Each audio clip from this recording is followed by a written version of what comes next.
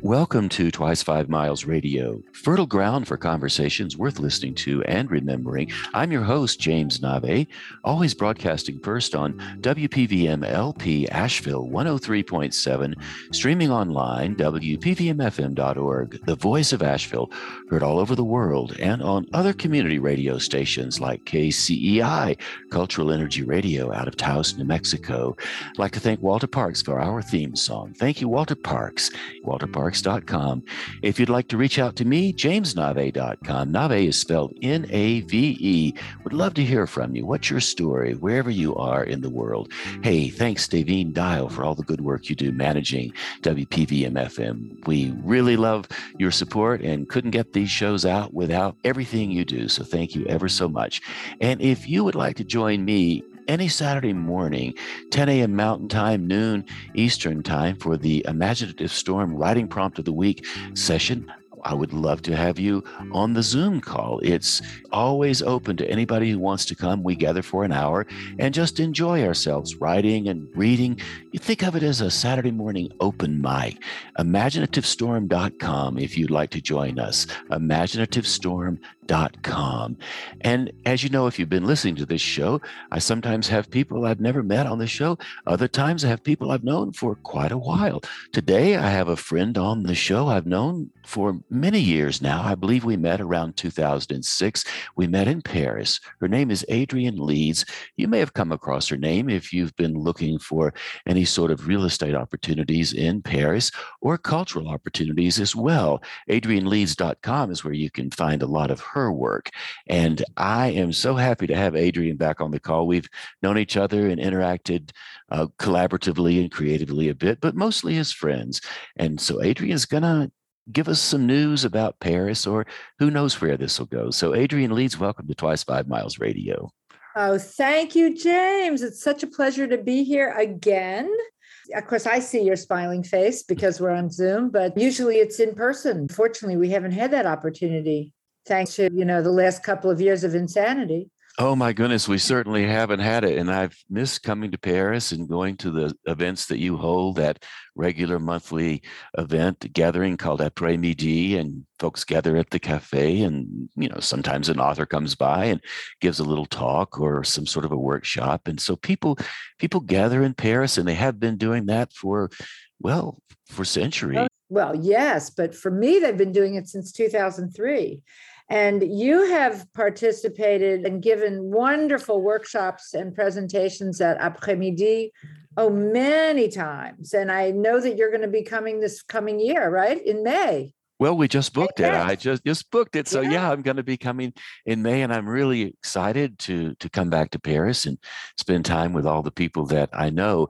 I had a friend of yours on this radio show a couple of weeks ago, maybe a month or so now, Susan Loomis. And Susan, of course, is in Paris now. And I asked her to give me her take on Paris right now.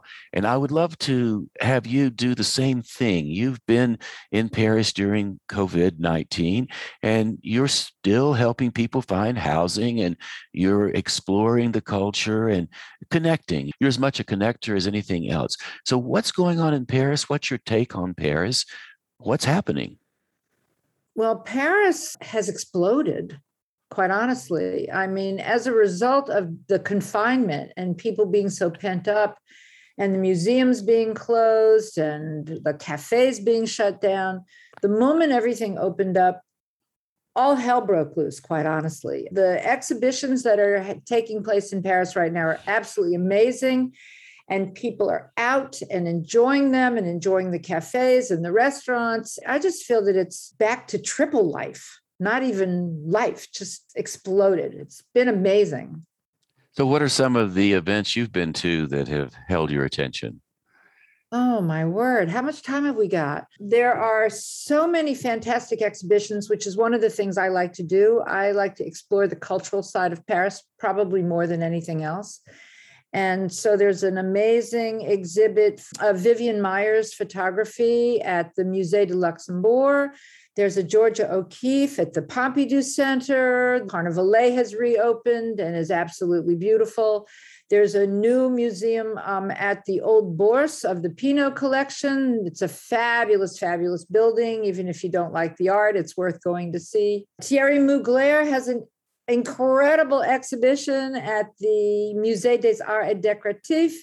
100 Years of Vogue has just opened up at the Galliera. I mean, it goes on and on and on. And I've tried to see as much as I can, but you need a lifetime. This is a problem. And so all the people are out on the street, back in the museums. How are you handling the COVID-19 pandemic? Is it part of the consciousness? Are people being careful? Are you afraid it might come back, or are you thinking it's under control? Where are you with that? People are not wearing masks so much on the street, but definitely in any enclosed area, as they should. A very huge percentage of the population is now vaccinated. I just got my booster shot, my third shot today, as a matter of fact. So people are feeling pretty confident. There has been a little bit of a resurgence in some of the other European countries as of late, but France is still pretty much holding its own, and we're feeling confident. And so I know that you've been working in Paris for many years, mostly helping people find homes in Paris. And you've housed them, and they come to you for all kinds of services around making their way into the French culture. How have you had to adjust during this pandemic time? Because you are so resourceful, Adrienne, and you think of things to do regardless of what's going on around you. So how have you navigated this from your business and personal point of view? Been a fantastic experience. First of all, I'm a property consultant. Okay, those are the formal terms. But what I really do is help people realize their dreams and change their lives for the better. It really starts with this idea of wanting to spend more time in France, either temporarily or permanently, and find housing. But for me, it's about enriching their lives. And so it's a very rewarding experience. During the COVID-19 situation, when people couldn't get to France, they were stuck at home, surfing the net, looking at properties, dreaming about being in France. We were able to fulfill that dream by finding properties sight unseen. And so our clients have been buying like incredible, completely sight unseen, willing to do that, trusting us to find them a great property. We've been doing that. We don't have a single unhappy client. And it's been a really interesting and fascinating experience because we have to work harder to make sure that property is absolutely perfect, that when they do eventually see it, that they're going to be happy with it. But that's okay. It worked out very, very well. I'm busier than a one-arm paper hanger. So if someone wanted to come to you and have you help them locate in France, what would the steps be to make that happen? Oh, it's actually pretty simple. I do a 2-hour consultation. That's when we start on Zoom or on the phone or Skype or something like that. Talk about what their goals are, how to go about accomplishing them, pulling together all those resources, and then making it happen. I just got off a call with a woman in New York who this has been her dream for a long time. She loves France. She's got a good job. She makes a decent amount of money, and she's got the resources to do it. She's at a good age where she can get a mortgage, and she's going to go for it and buy a nice property in Paris. And I told her, be prepared, because when you start to spend more time here, you're going to eventually move over. It always happens. So when you're looking for pieces of property in Paris, is it tight, hard to find, or are they available, or do you just happen to know where the right place is around the corner because you walked by it yesterday? The truth is that I'm not the one who does the looking. I have a staff of people who are the feet on the ground and actually do the research. And it can be easy or difficult depending on what the client's looking for, right? I mean, there's a real shortage of small properties because the prices are lower. And so there's a big demand. There's a glut of really large properties for the same opposite reason. And it depends on location. because it's just harder to find a jewel in the Marais than 16th. So it really does depend. But my staff, they've been working with me for years and they're great. They really know how to do it. And it takes a lot of ferreting out. There's no MLS. There's no multiple listing service. You can't go to one resource. You have to go to all the different agencies. Sometimes you just have to look up. Sometimes you have to go to the gardiens, the concierges, and say what's in the building. You have to be creative. And you also do a TV show as well, which you've done plenty of. I think House Hunters is what it is. House Hunters International. Yeah. Are you still doing that?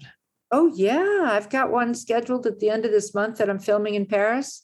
I've done almost 50 shows. I've done more than any other agent. And how does that work? I know people are curious about these things. They watch these shows and yet, what's going on in the background? How do you make something like that happen? Or you can't give away all the secrets, but I bet you have a few you could reveal. Well, I mean, it's TV. Okay. So it's in some ways it's fiction based on reality because you can't actually film in real time. But the motions we go through are the same in effect. We start with what's called a contributor. That contributor has pretty much already found the property that they're buying or renting, and then we recreate what they went through to get to that point. But they haven't seen those properties, so their reactions are real, and there's no script. Whatever we say off the cuff or not, it's real, as much real as reality TV can actually be. And they're fun to film. They take about 4 or 5 days. They do 20 or more hours of that film and then reduce it down to about 22 minutes, believe it or not. So the editor's got to pull the key parts out, but they do a really good job. It's HGTV, House and Garden TV, and it's one of their most popular shows. And you say you've done 50 or so of those? Almost 50, yeah. Oh my gosh. The one about the film is 47 or 48. I can't remember. Yeah, I remember once you told me that you sometimes walk down the street and people recognize you and you didn't realize you had been viewed as much as it seems that you have. I must admit, I get stopped almost every day. As long as the Americans are here. When the Americans weren't here, I mean, the French don't have a clue. And so they don't care. But when the Americans are traveling here, I get stopped, almost every single day in the craziest places. What would an example or a story be about that? Oh, I think one of my favorites was I was sitting in a cafe in Nice on Promenade des Anglais, but I was sitting pretty far back, and this woman kind of spotted me from the sidewalk, and she ran over to say, "Oh my God, I watch you on House Hunters. I just love you on the show. In fact, seeing you is more fun than if I had seen Angelina Jolie." And I was like, okay, no one's ever, compared me to Angelina Jolie. That's not bad. Okay, I'll take it. Thank you. Not a problem. Going a little deeper in the work that you do, you send out a newsletter, and I've always marveled at how in depth your writing is. And I've often recommended to people who are inquiring about what's the economy like in France. I said, look, if you want to read a Wall Street Journal level article about business, read Adrian Leeds' work on financial stuff. So how did you acquire such an interest in that kind of material it's layered, it's nuanced, it's complicated, and yet when you write about it, you clearly understand it, and it's extensive. What do you do to make that happen? Right. Or do you just sit down and channel the School of Economics? No, well, okay. So I write 3 newsletters a week. One of them is a lifestyle piece. Mondays is pretty much just lifestyle. It's about the life I experience and how that relates to the reader. Because it's not really about me. It's really about how the reader can relate to, the experience I've had. I do a similar piece on Wednesdays, but my piece on Wednesdays is actually targeted to driving my readers toward doing something which helps benefit my business. It's a sales piece, but it's designed in a way that you wouldn't necessarily know that it's a sales piece. And then the other one is called French Property Insider, and it's really specifically about what's going on in the world of property in France. And I have to do quite a bit more research for that than for the other ones. This is what I do all day long, so it's easy. It's what we're working on all the time, so it's not difficult, really. So, in terms of people understanding how the French real estate business works, or business in general in France, what are some of the big differences between what happens in your world doing business in Europe and France and what's going on in America? And how do you help people understand that? Because it must be quite a conundrum for American thinking people to come and try to navigate your world. Well, our world is the absolute opposite of your world in the United States. The primary reason for that, and this is something that it took me 20 years to learn, is that our legal systems are diametrically opposed. I think this is the most important thing for anyone spending time in France needs to understand. The US is based on English law, and English law is based on what's forbidden. And France is based on Napoleonic Code, which is based on what's allowed. Let's take these two ideas. When law is based on what's forbidden, so you know that you're not allowed to steal or kill or this or that, and then everything else is possible. So it's very kind of open-minded and out-of-the-box thinking. And it allows actually for a lot of freedom. Napoleonic Code, because it's based on what's allowed, means that you have to follow the rules, and anything outside of that is forbidden. So this is very much inside the box thinking. You don't color outside of the lines, and you don't think outside of the box. So you take these two ideas, and they are absolutely contrary to one another in every which way and form. And if you can apply these principles to the cultural clashes that you experience as an American when spending time in France, it will help a lot to understand why you're coming up against these clashes. And it's true for absolutely everything that happens here. As I said, it took me 20 years to understand this really basic difference. And now that I do, boy, I get it. I can understand exactly why things don't make sense to my American brain, my American cultural default mode. From the American point of view, Americans would think, I know what the law tells me I can't do, so anything else I can get away with. Push the edges. I don't necessarily have to do this. I'll make up my own rules. As long as I'm following these little slivers of law that tell me what I can't do, like don't go out murdering people or robbing the bank or some of these other things. But the rest of it is open for interpretation. So what happens to Americans when they arrive with that attitude fully embodied and they run into some of these serious rules that they're not allowed to get around? How does that change them? Well, first of all, it's a huge shock. And we can recognize when one of our clients is going to have a lot of trouble adapting because they just can't quite understand why things are the way they are. And they have an expectation that is completely unrealistic. So, yeah, it can be very difficult and very shocking for someone. What would be an example of an expectation being unrealized? Let's add to that this whole idea that in the US, because it's such a capitalist system, everything is money oriented. Everything has to do with the bottom line, that everything is driven by the value of something, monetary value. In France, money is a disgustingly dirty thing that they don't want to have anything to do with, and nothing has to do with money. Okay, so that's the other side of it because it's a socialist democracy. So an American comes in thinking that their money is going to buy them a certain level of respect or service or something like that, when in fact it's the opposite. It just buys them disdain. So you can try to push yourself on the French and wave your money around, and they really will be offended by that and tell you to go whatever yourself as a result. On a small scale, you could be in a restaurant and you want to order steak frite, right? Steak and fries. But instead of the fries, you really want salad. And so you might ask the waiter, can I have salad with that steak? And they say, pas possible. It's not possible. And you're going, why isn't it possible? This person over here has a salad. Why can't I have a salad? For them, it's the rule. It's the rule they're following. Okay. They're not going to make that change because that's the rule. It doesn't matter that the customer wants it. It doesn't matter that the customer's paying for it.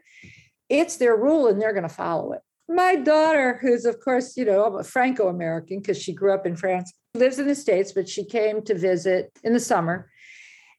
And she went to a cafe and she ordered sunny side up eggs, but she wanted them over easy. And the waiter said, over easy? What's that? And she said, you just flip the egg. And he said, c'est pas possible. You can't flip the egg. It'll stick to the pan on the other side. And she says, it's the same egg.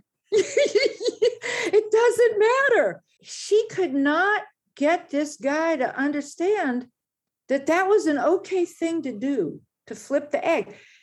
In his world, you don't flip the egg. That's not how it works. And so she just came back home and said, oh my God, Mom, I had a really French experience. And that's kind of when you're going, okay, I can't get my head around this. This makes no sense to me, that they can't think outside of that little box they have. His box told him you don't flip an egg. That's all there was to it. And yet your daughter is, while American, she's fully fluent in French culture, isn't she? Completely. Speaks French with no accent. I mean, it wasn't like they were up against some American who didn't know what was going on. She said they were laughing so hard, they couldn't believe it, that they were arguing over whether they could flip an egg or not. I mean, I could tell you story after story after story, but. Continuing on this cultural exploration, Americans come to Paris with rosy eyes and all romantic.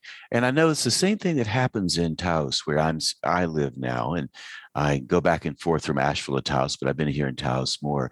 And people come to Taos for some of the same reasons. They're smitten by the light. They love the culture. It's an international town, even though it's a very small place. And you can bump into all kinds of interesting people just cruising through the coffee shop. So folks will come and they'll buy a house here. And about a year or two later, they don't look quite as happy because they've dropped into the rhythm of Taos. And the rhythm of Taos is basically independent. You do your thing, you engage your work, you go out and socialize, and then you come back and you do your thing, engage your work, and then go back out and socialize. The focus is more private. I'm doing the work and then going out. So the dazzle kind of subsides. And I think I'd love to hear you reflect on that in Paris as well. I've most of the time been in Paris in the wintertime. This year I'll be coming in May doing your après-midi thing. Thank you very much, on the second Tuesday in May. So it'll be light and more beautiful. But I've walked around Paris many times over the years, and I've been coming since 1985 regularly. So I feel comfortable there. And I will tell you, I've been lonely in Paris, and I can remember walking around at night and slipping once on some mud and falling down on the sidewalk, not a soul in sight. And it was moist and damp in November. And I felt like I was completely without relatives, friends, or anybody. So there was the contrast for me between those two. I actually like the duende of those moments. What happens to people in Paris when they come, and how do they adjust to the regularity of it? Or do they ever lose their infatuation with the dazzle? Well, that's a multifaceted question, okay? Because one of the things I find about Paris is that I have never been lonely in Paris. For me, Paris is my lover. I personally think it's impossible to be lonely in Paris. I'm not wild about the gray and the rain, which is one reason I come down to Nice so often to get some sunshine. But I can sit in a cafe in Paris and feel like I'm certainly a part of the community, even if I'm sitting there all by myself, working away on my computer or whatever, because you've got cafe life. You're not living in the bubble. In the US, even New York, you're pretty much living in a bubble. You're in your house, you get in your car, you go to the restaurant or the shopping center or the theater or whatever, and then you get back in your car and back to your house. There's no real communion with anyone else. Whereas in Paris, you're in the public all the time. You're in cafes, you're in public transportation, you're always communing with someone else.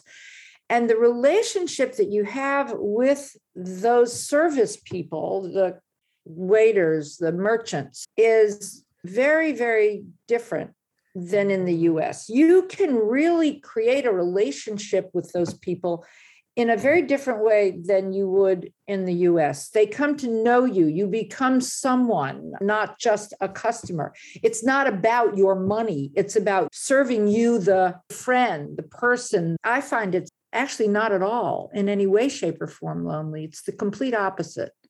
I feel lonely in the US. That's interesting. I love Paris, and I have felt as full as I could possibly be in Paris. And yet I have noticed some of those more melancholy moments in my life just walking around. Now, this could be singular, could be just focused on me. Each person has his or her own experience around that. Maybe you had a past life in Paris, and what your experience is something that happened many, many moons ago in some other way. It's possible. And I'm not saying that these moments of loneliness, I call them loneliness, moments of aloneness, maybe would be a better way to describe it. I'm not saying it's a negative thing. I'm just saying I have noticed how close in it gets to me. I remember I went to Belleville and did a reading at a little funky poets cafe, and the fellow that set the reading up was an American guy who'd been living in Paris forever. And he said, "Oh, I'll give you an apartment." So he gave me a key to a little flat, tiny little thing, tucked away, one bed, not much else. I don't even know if it had a kitchen. I'm not sure. Anyway, it was a place to stay. And I went out of the cafe, walked down the street, took a right, took a left, passed by a local cafe, and the street got quiet. And nobody was there. And it was very private. And I opened the door and went up, and I was all alone in this rather Spartan place. And that aloneness became part of me in that moment. So it might be more fair to say the aloneness I have known in Paris, the duende, the essence of the night that is quiet rather than loud and beautiful and flashy and sparkly, which I love as well. I must admit, I've never felt that way, and I've never felt insecure or frightened in Paris from a safety standpoint. So, for instance, I walk into my building, I go through a carriageway and then into a big courtyard. You've been there, so you know what I'm talking about. I enter that at night in the dark, and I never have one time thought for a second that wouldn't be a safe place to be, no matter what. Never. To make that point as a woman that you have felt safe in Paris, it's an excellent observation. Why so? Why are you feeling safe in Paris? Paris is an absolutely fantastic place for single women, especially older single women, because women in the United States generally fear for their safety and don't necessarily go out at night by themselves, for example. They have to drive home alone. If they have a flat tire, they have to deal with that. It's just not a very safe place to be. Paris is very well lit at night. There's not anywhere near the kind of personal crime because it's not a gun culture. So maybe you'll get pickpocketed, but that's about the worst thing that's going to happen. Generally feel very, very safe. So you can be free. As a woman, you can absolutely be free to be out by yourself at just about any hour in just about any neighborhood and not have the same issues. So for single women my age, fantastic.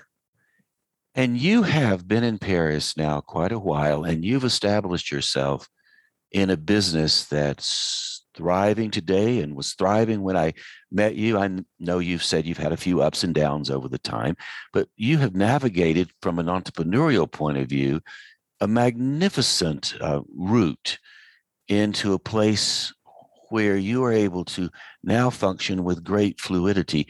As an entrepreneur, what are some of the things you might like to say to other women who are thinking, what's possible for me? And the reason I ask this is because I offer a lot of artist way classes, creativity classes, have many, many on the call, and they're all asking similar questions. How can I gain traction for the rest of my life? How can I remain relevant? So as an entrepreneur, what gives? Well, first of all, thank you for all those kind words. It's very nice for you to say. I think necessity is the mother of invention. I wasn't as independent when I was a married person as I am now. Divorcing put me in a situation where I had to be creative and figure out how to make things work that weren't so simple. I think divorce was one of the best things that ever happened to me. No offense, okay, to my ex-husband. What that does, it means that I could just focus on myself and my career and not have to compromise with someone else. And that's a big difference, for one thing. I had a daughter to take care of, so I had a big responsibility. And as I said, necessity is the mother of invention. So you have to put yourself out there.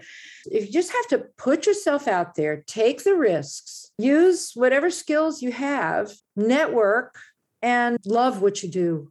You just have to really love what you do and not worry about the money. Because if you love what you do, it will work for you. The big mistake is just seeing the money and not seeing the life. Does that make sense? That makes perfect sense. And people will often say something similar. Successful people say something similar when I ask that. And it's such a simple piece of advice, and yet difficult for people sometimes to embrace. And yet when they do embrace it, it works. And another thing I wanted to track with you, you know a great deal about the profession you're in, which is helping people find their dreams, which of course doesn't touch on the money, it touches on the dreams. You didn't go to graduate school and get a master's degree in dream finding. You didn't come to the school and say, I went to fashion design school, okay? You learned this along the way by being open, curious, receptive, and generous, because I find you to be very generous. You've been very generous to me. Thank you. The truth is that there's ups and downs, okay? There's been a few pretty bleak, down in the dumps moments. One of the things, though, that really changed my life was the philosophy of Eckhart Tolle, who wrote The Power of Now, and understanding how to live in the present moment. So I try to teach my clients how to actually do that. I think it was the most important thing I ever learned, was how to actually understand that our lives exist in the present moment, that everything that's happened in the past cannot be changed, and we can learn from it, but we can't change it, and we have to accept it. We have no real choice. And everything that will happen in the future is completely in our heads and illusory and will never actually come to pass. And so there's absolutely no reason to fear it. When you really embody this philosophy, which I believe I did, it removes all fear. It means that you can make decisions without being fearful of the decisions you make, and you can go forward with confidence. And that's extremely important. Fear is very debilitating. I have watched so many people in the last 2 years with COVID-19 just envelop themselves in this fear of catching this virus. That is what frightens me. Okay, that they cannot get beyond this sense of dread and fear. And they don't really have a true perspective of what they're dealing with. Eckhart Tolle describes this in a simple way. He says, you don't fear fire because you basically understand it. If you stick your finger in the flame, you know you're going to get burned. Therefore, you don't stick your finger in the flame. Okay? So the fear that we have is of the unknown, right? The fear we have is that the person next to you might have COVID and might breathe all over you, and therefore you're going to get sick and die. Okay? But it's completely unknown. It's completely in our heads and illusory. The way to get around that fear is, of course, to do the things that protect you, right? So you wear your mask, or you get your vaccination, or you stay confined, and you do things that are reasonable. And then after that, you can't really do much more. But there's no reason to be fearful of it. And so, quite honestly, through this whole period of COVID-19 and the pandemic, and I really have not had any fear. I deal with it. I do what I'm supposed to do, but I'm not going to live every day in fear of it. And if I were to get sick, then I get sick, and then I deal with it. And then there's nothing I can do about it. I have had a similar experience. I've been respectfully afraid of what COVID-19 can do if I were to catch it, because I know that it is a tough disease for a lot of people. Some people just breeze through, no problem. A lot don't. So I have been respectfully afraid of it. That said, I've done more exciting work. I've been more engaged and more freed up to just be myself in this time period than I've ever been in my life. And I've managed to avoid it. I've done like you've done. I've taken my mask. I like wearing my mask. I kind of get a kick out of it, actually. And it's fun to like be a little bit of a Halloween character, even when Halloween's not around. And of course, I've had my vaccinations. A lot of people I know push back on that. And all I say to folks who haven't been vaccinated is, I have been vaccinated and I am in that camp. And I like being in that camp. And that's that. There are people who are close to me who don't believe in the vaccine. They're afraid of it. That's their gig. I can't change that. I think that, again, it's about risk. And at my age and in my situation, I can't afford not to do that. If I were 25 years old, I might not be so quick to get vaccinated, because 25-year-olds manage to get through the virus better. And unfortunately, I know people who have died. Most of them, though, had health problems, and they might have died from catching almost any virus, actually. And I'm not discounting the seriousness of this in any way, shape, or form. But I do believe that the fear itself is worse than the virus itself. The fear of it, the psychological aspects of it, I think, are much worse than the actual illness. It could be possible for people. Maybe not for everybody, but for a lot of people, they become so enveloped in fear, they can't move, and they're completely paralyzed, and they go down completely mentally. And while they might get COVID-19 and it might put them in the hospital and they might die, the odds are, if they do all the precautions, they'll likely manage to go through, and the fear is not justified. Actually increase their susceptibility to the virus by being fearful. If you've spoken to anyone who really studies mind over matter, placebo effect situation, our minds are very, very powerful. And we do control our bodies. We do actually control the way we respond to things. How many stories have we all heard about people who have overcome cancer? Okay, not through chemo or radiation, but through mental gymnastics. So there is a lot of truth to that. We have to believe ourselves to be happy and healthy and not fearful. I think that's really important. The other thing that's happened with COVID-19 is that the media really thrives on the fear, because that's how they get ratings. And they instill a tremendous amount of fear in people. You don't hear them saying, you could do better if you were healthier. So let's try to all eat better, exercise more. They're not saying those things as a way of combating this virus. They're not doing that. And that's, quite honestly, that's shameful. That's really what the media should be doing out there, is getting people to feel good and be healthy and behave in a healthy way so that they can combat the virus. And speaking of feeling good and being healthy, and with the little bit of time we have left, because I know you have to skedaddle off, let's come back to Paris. I feel great in Paris. I feel healthy in Paris. I love that place, and I care so much for all the friends I've made there, and it's been really, really good to me. So what do you have in your plans for the next 6 months? How are you going to be feeling good? And maybe mention one more time après-midi. I love your après-midi. And what's going on? What's coming Well, up? that's a coffee gathering that I've been doing since 2003 on the second Tuesday of every month, except for August. That's just 2 hours. There's always a speaker, someone as interesting and fantastically fun as you are. And we talk about all sorts of amazing subjects, often have authors who are presenting their books. And Susan Loomis has presented. In fact, she presented fairly recently. She's always fun. It's a great way of meeting people, and it's free. Just have to show up between 3 and 5 o'clock on the second Tuesday of the month at the Café de la Mairie, which is on the corner of Rue des Archives and Rue de Bretagne in the 3rd. Paris, though, I'm going to tell you right now, Paris is dangerous for pedestrians. The city has reworked its streets to include bike and scooter lanes, but they really haven't done a very brilliant job of it. And this is my opinion. It's a big mass of spaghetti.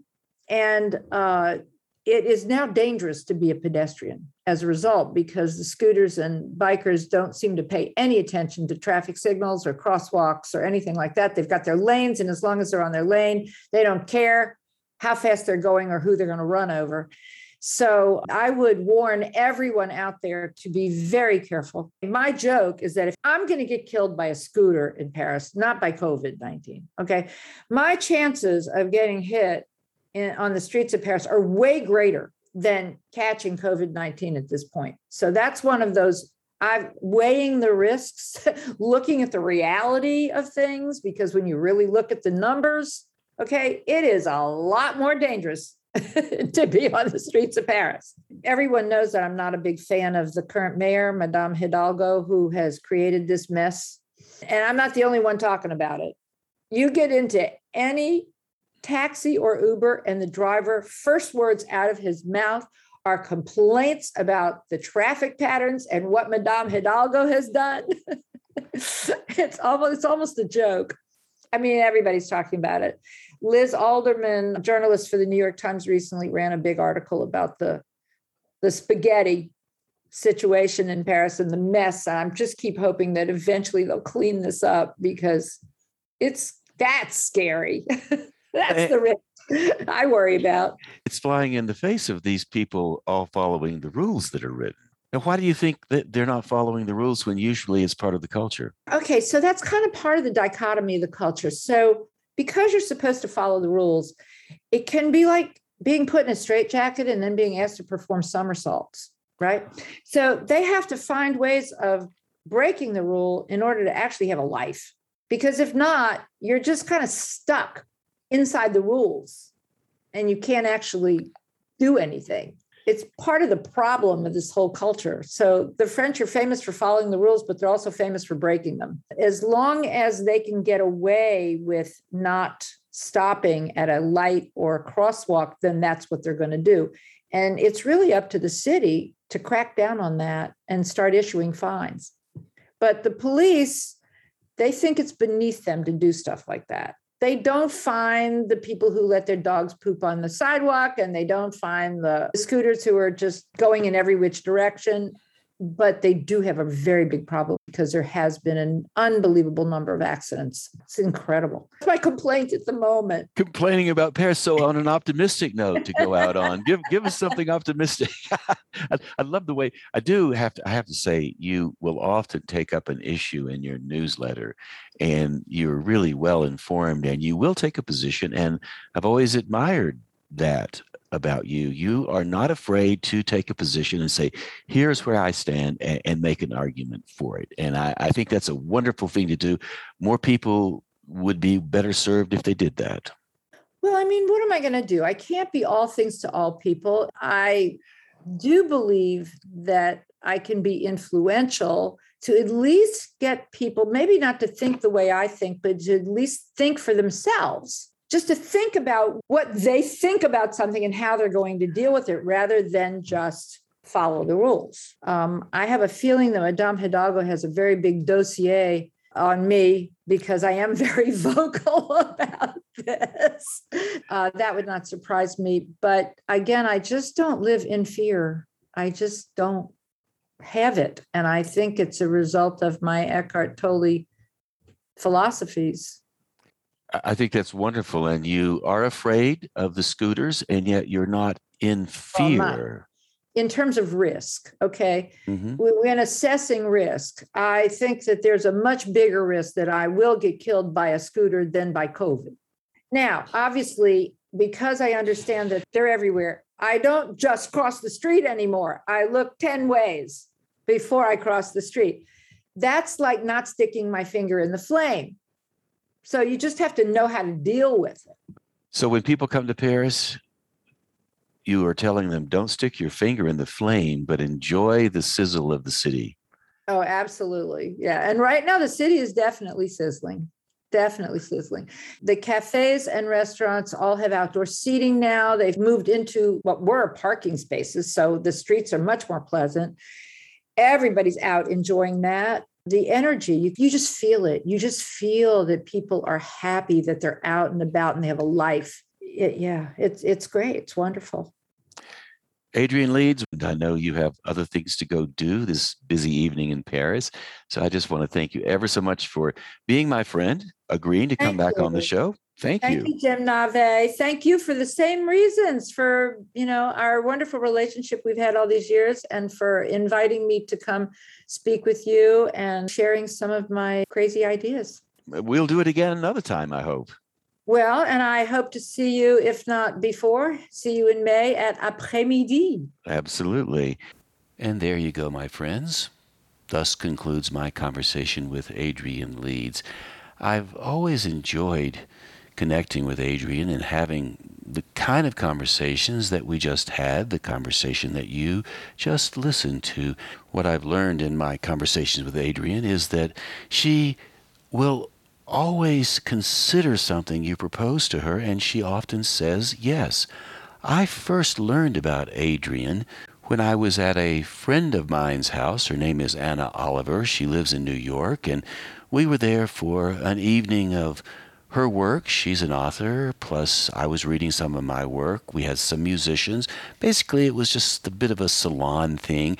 And in the course of the evening, Anna and I started to talk about Paris. And I said, yeah, I have a friend who lives in Paris. He lives on Rue Dauphine, and I've been going there for years. And Anna said, oh, I like Paris too. I've been thinking I'd like to get an apartment there, move over and live there for a while. And of course, many, many people have that as a dream. Not everybody, of course, but a whole lot of folks. And certainly Anna and I were in that camp, so she and I were just chatting away about Paris, and she said, do you by any chance know Adrienne Leeds? And I said, well, no, I don't know her.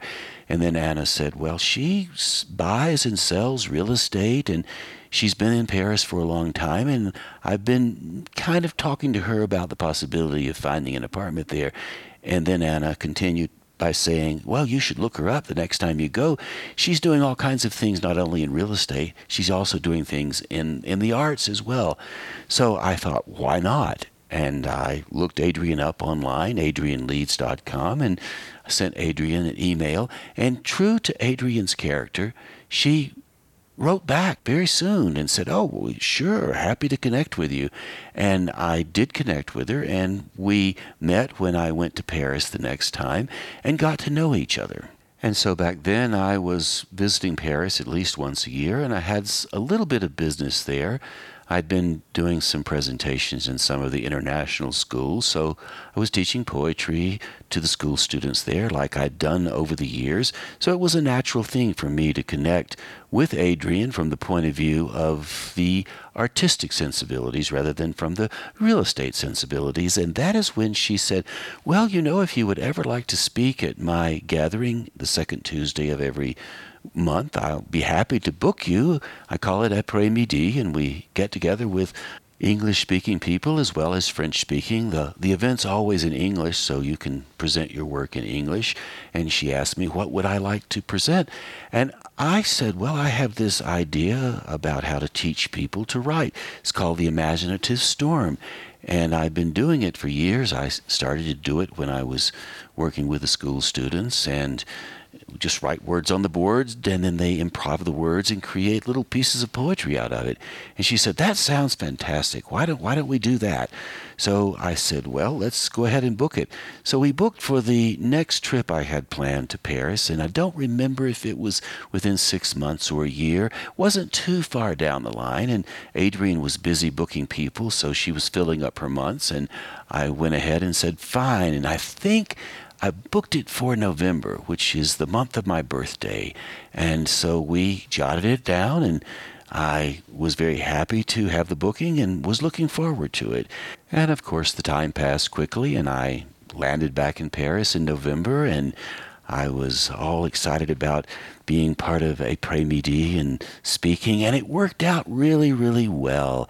I was very pleased with how the entire thing unfolded, and people gathered. I imagine we had 30, 35 people in the room upstairs at Le Café de la Marie. And I was a little bit nervous because this is the first time I'd done something with Adrienne, and I wanted to really impress her. And so nervousness in front of a group of people expresses itself in many different ways. I've always been comfortable in front of people. I've earned my living doing that over the years.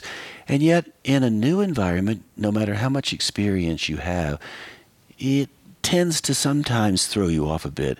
So I compensated for my nervousness by spending the first maybe 10 minutes telling people my story, telling them what I'd done and how I had worked with students and taught poetry, and I went on and on and on. And finally, I got up my courage to dive into the work and started asking people to give me a provocative image, and I wrote that down. And then I asked them to write words that they thought of based on the provocative image, and we wrote those words down.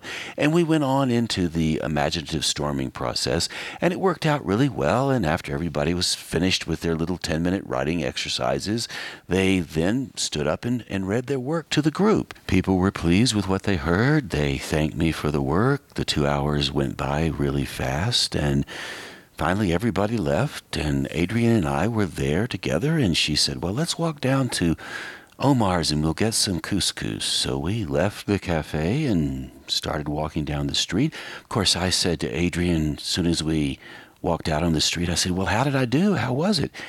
Adrienne said, it was really, really good, except for the first 10 minutes. Of course, me wanting to please Adrienne, I was very curious about what she thought happened in the first 10 minutes. So as you might imagine, I said, well, what was wrong with the first 10 minutes? And Adrienne said, you spent 10 minutes talking about yourself, telling them everything about what you had done. You should have only spent 2 minutes mentioning what you had done and then get on with it. She went on to say that everybody in that room had probably looked me up online. They knew what I was all about, and they were ready for me to make the afternoon about them, not about me. Of course, as I said earlier, I was chatting about myself, mostly because I felt nervous and felt like I needed to establish some credibility. It was really not necessary. As Adrienne said, everybody was there. They had already decided they wanted to spend the afternoon in this imaginative storm environment, and I really, really did not need to go on and on. If you've ever had anybody give you this kind of feedback, you may have felt a little defensive. I certainly did at first. We took a few more steps, headed down to the couscous place, and I started to consider what Adrienne was telling me, and I didn't get defensive. I realized that she was absolutely right.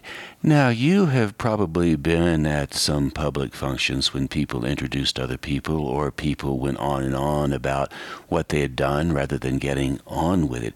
Well, if you have been in those environments, I suspect you know what I'm talking about.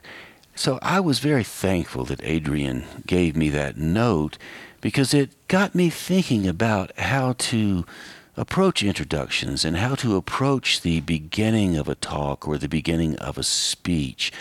and how it's so wise just to move into your talk or your speech without much fuss about yourself. And that way you communicate that you're actually going to make a big fuss about the people who are in the room. And what I learned on that little walk from the cafe to the couscous place, Omar's, was the best way to make a talk or a speech or any kind of engagement you have with an audience, the best way to make it about them is to use the pronoun you as much as you possibly can. And of course, the best way to do that is to open by saying thank you so much for coming and spending part of your day with us. And that, my friends, is what Adrienne Leeds taught me. Just say thank you and make it all about them. And on that note, we've arrived at the top of the hour, which means I must say thank you for tuning in to Twice 5 Miles Radio. I really do appreciate your attention and taking the time out of your day to listen to my conversation with Adrienne Leeds. Much appreciated. And of course, you have been listening to Twice 5 Miles Radio, fertile ground for conversations worth listening to and remembering. I'm your host, James Nave, always broadcasting first on WPVM LP, Asheville 103.7, and streaming online, WPVMFM.org, the voice of Asheville, heard all over the world, and on other community radio stations like KCEI, Cultural Energy Radio, out of Taos, New Mexico. Thank you, Walter Parks, for our theme song, walterparks.com. If you'd like to know more about Walter's music, Davine Dial, well done on managing the radio station, WPVMFM.org, for those of you who would like to know more about community radio. If you would like to reach out to me, jamesnave.com. Nave is spelled Nave, jamesnave.com. Every Saturday morning, the Imaginative Storm writing prompt of the week, 10 a.m. Mountain Time, noon Eastern Time. If you'd like to join us and write for an hour, imaginative storming, we would love to have you. The door is always open, imaginativestorm.com. And if you ever do end up in Paris on the second Tuesday of any month except for August, you can always attend Adrienne Leeds Après-Midi. AdrienneLeeds.com to find out more about that, or just Google Après-Midi and Adrienne Leeds and it will come up. And if you are in Paris in May, maybe I'll see you at the Imaginative Storm Après-Midi, second Tuesday of May. And once again, thank you ever so much for joining in on this conversation, and I do hope you tune in again next time. And until then, I will catch you on that turnaround somewhere down the line.